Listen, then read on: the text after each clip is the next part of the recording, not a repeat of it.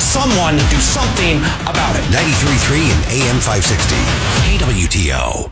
Headed down south to the land of the pines. I'm thumbing my way to North Carolina. Staring up the road and pray to God I see headlights.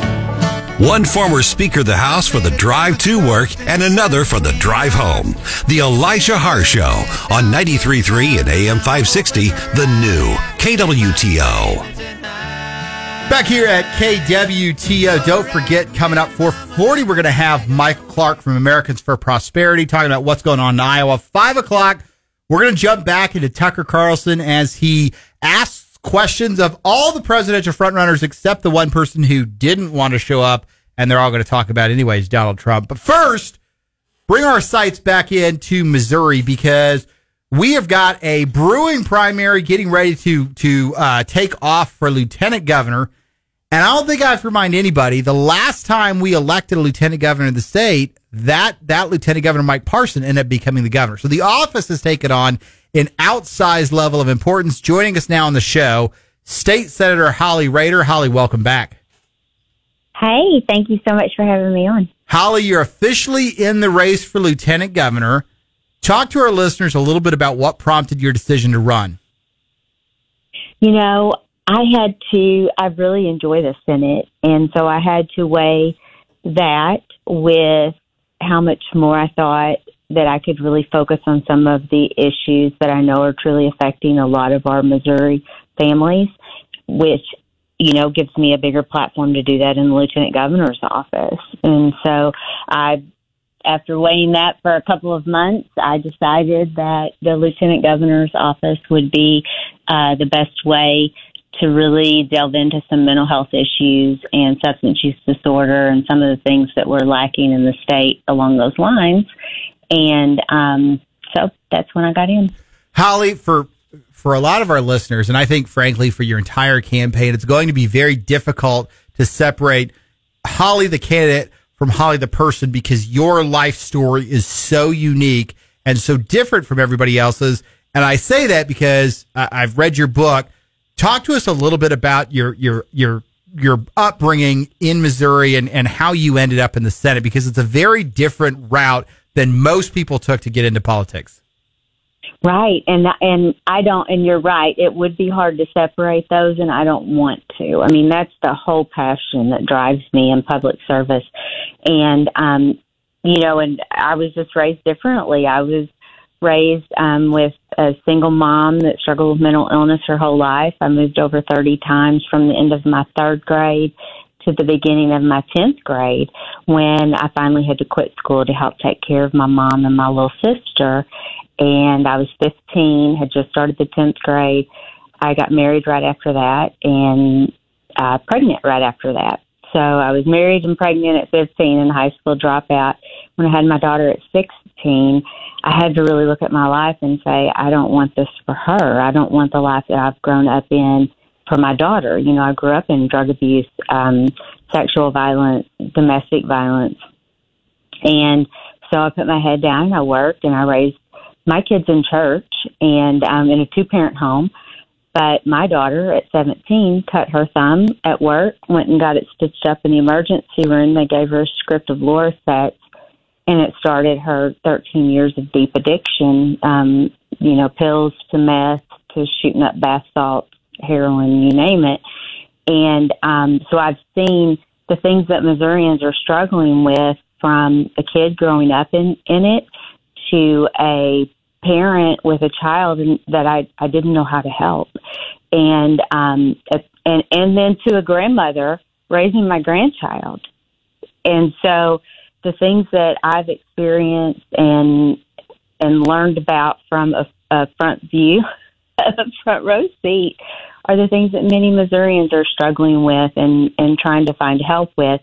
And so that's what has driven me in public service. Now, my daughter is 9 years clean now, as you know, and the best mama I know. She's a manager at Sam's Club and knocks it out of the park every single day. She's contributing member of our tax base in the state and you know, a wonderful volunteer at her church. But it took someone who wanted to fight for her mama, and that didn't give up, but also understood the complexities of the brain and the things that happen when you have substance use disorder. And so the 33-year-old mama that was looking for a place that could help my daughter, didn't know what all we had to offer, didn't know how to get her help. Well, the 53-year-old mama now has a lot more wisdom and experience in that area. And so those are the things that really drive me and make me passionate about public service. And I think that we need more of that, in office. And I think that's one of the things that, and you and I have talked about this multiple times before, but we've talked about what's the path to breaking sort of this generational welfare system that we see where grandparents, parents, children, and generation after generation are stuck in a cycle they can't get out of. And how does government create a system where there's not just an unending string of benefits and a decision by people that they never need to enter the workforce? You've got that in your family where you're helping people get out of that. How's government do that? Right.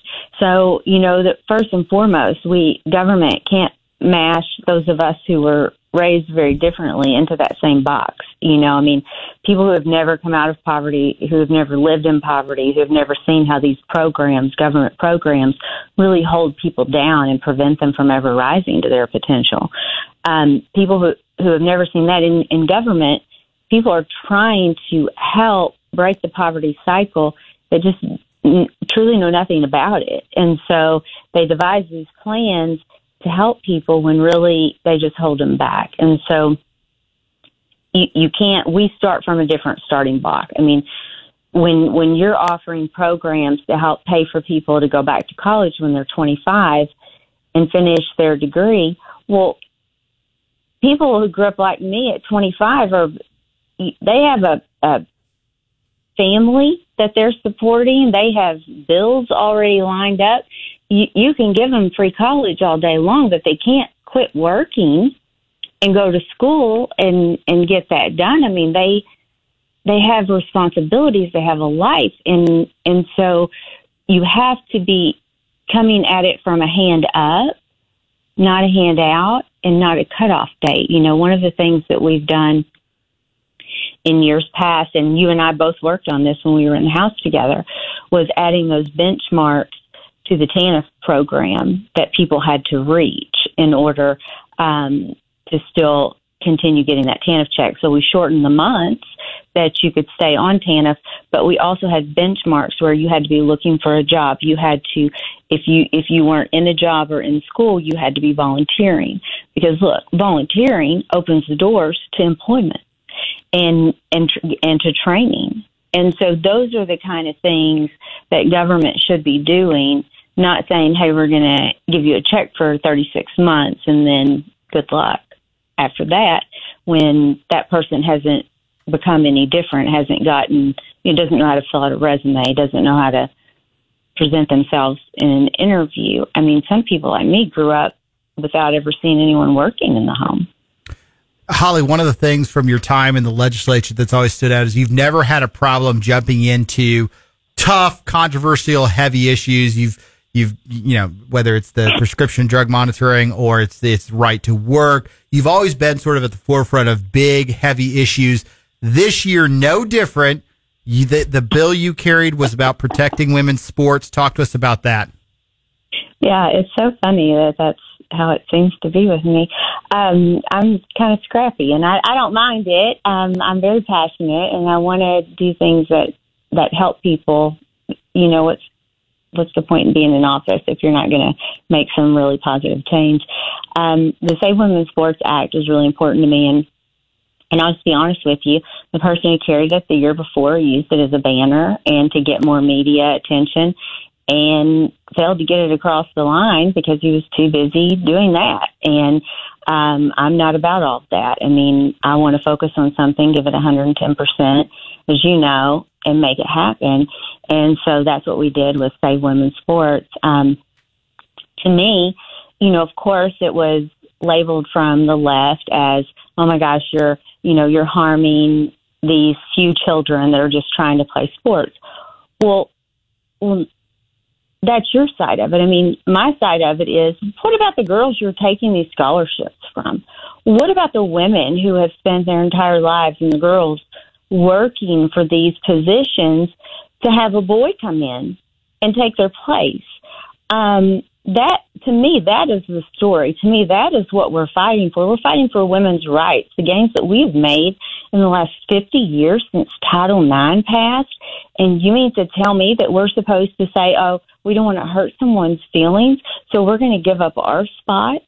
No, that is not fair. It is not fair to give someone rights by taking away the rights of others. That is not fair, and I'm not going to stand for that and allow that to happen. You know me. So I decided when the person who carried it last year failed to get it across the line, I decided to file it myself and work on it. And so that was my number one bill, and the bill that I, wanted to push the hardest and get that across the line. And we were very successful, and thank goodness it's done and in law. Tell us a little bit about, a lot of people, everybody knows Lieutenant Governor, heartbeat away from the governor, but they don't know, what else does Lieutenant Governor do? Tell us a little bit about what the position does. Right. So that job is the ombudsman for your elderly, your veterans, and then the tourism industry in Missouri. So that's kind of the main staple of the job. But as Lieutenant Governor Kehoe has shown, you can really turn it into some other things that you can work on. And, one of the things that he's worked on is our daycare shortage across Missouri, which has been very important. For me, absolutely veterans, elderly, and I've, worked hard for our veterans and our elderly, my years in the House and my years in the Senate. And then, being the spokesperson and really trying to showcase Missouri tourism. Gosh, we have an amazing state when it comes to that. And so that is absolutely going to be very easy to brag about our tourism. And, but it is also a position that you can really focus on, take some policy issues that are important to you and really focus on them. And one of the things that I think would be incredibly helpful to Missouri, we are very low on behavioral health specialists. And, we've been saying for years, and nationally, it's been a national push, that we must treat our mental health just the same as we do our physical health. I mean, it is the same. And now that people are starting to do that more and people are trying to make appointments, they're 2 and 3 months out. And so that's a problem. We need to get more of our mental health care workers in the pipeline. We need to get more funding in our mental health budgets and more help with that to help people get on their feet and get back to work. Our homeless population, 75% are struggling with mental health crisis. The other 75% substance use disorder. So, there are a lot of things that could be helped if, as a state, we were doing a little more focus on our mental health needs. As we do every day, we wrap up the interviews with 2 questions. First is our question of the day. Question of the day is unrelated to anything else we're talking about today. Question of the day today, it sort of could be a really heavy one or a really small one. But question of the day today, what's the last thing that you remember doing that you felt like made your community just a little bit better? This year, one of the bills that we passed that I worked on very hard was allowing our pharmacists to continue giving vaccinations without having to have that contract with each individual's doctor. And so that's something that Trump had put into place during COVID. And with the emergency order running out, our pharmacists were no longer going to be able to do that. And so the bill that I got passed allows them to continue doing that. It lifts those regulations, but it also allows them, once the department makes the rules for it, it's going to allow our pharmacists to do strep throat testing and flu testing. And, me, mama of 3 and now 3 grandchildren, let me tell you, you know this. You've always call them grandbabies when you talk to me off the radio. my grandbabies. When they turn, when one of them wakes up with 104 temperature, it's strep throat, and to have to go sit in the doctor's office for 3 hours and take off work a full day is quite difficult. If you could run to the pharmacy and get a test and get that going. So I'm pretty excited about that, but I think that's really going to help, especially in our rural communities, where access is so much tougher, to be able to have our pharmacists doing that. Absolutely. All right. If anybody wants to follow along as you run for lieutenant governor and have one more session left in the legislature, how do they follow you on social media? Yes, so I would encourage everyone to sign up and to like my Facebook page, Holly Rehder, and then also to sign up at hollyrehder.com because it's free and it's really going to help us get our message out. So please do sign up at Holly Rehder, and that's REHDER, hollyrehder.com. Holly, thanks so much for joining us today. Thank you for having me on. Good to talk to you. Good to hear your voice. That was Senator Holly Rehder. She's running for lieutenant governor. Sets up an interesting matchup. Listen, we're going to have competitive primaries for every statewide race. The last time we did this dance was 2016. You had big old bad primaries in every single statewide race, and that's what we got this time. So you're going to have Speaker of the House Dean Plocher, State Senator Holly Rehder, for sure. Who knows? Maybe somebody else gets into the race. Holly definitely going to be a competitive candidate in that race. She 8 years in the House, 4 years in the Senate, business owner from Southeast Missouri, Scott City down there. She'll be a pretty formidable candidate. All right, we're going to be back. We're going to have Michael Clark joining us after this break. He's with Americans for Prosperity. They just spent a couple weeks in Iowa talking to voters. Will to talk to him. Don't forget 505. We're going to go more Tucker Carlson sound as he interviews and eviscerates the various candidates running for president.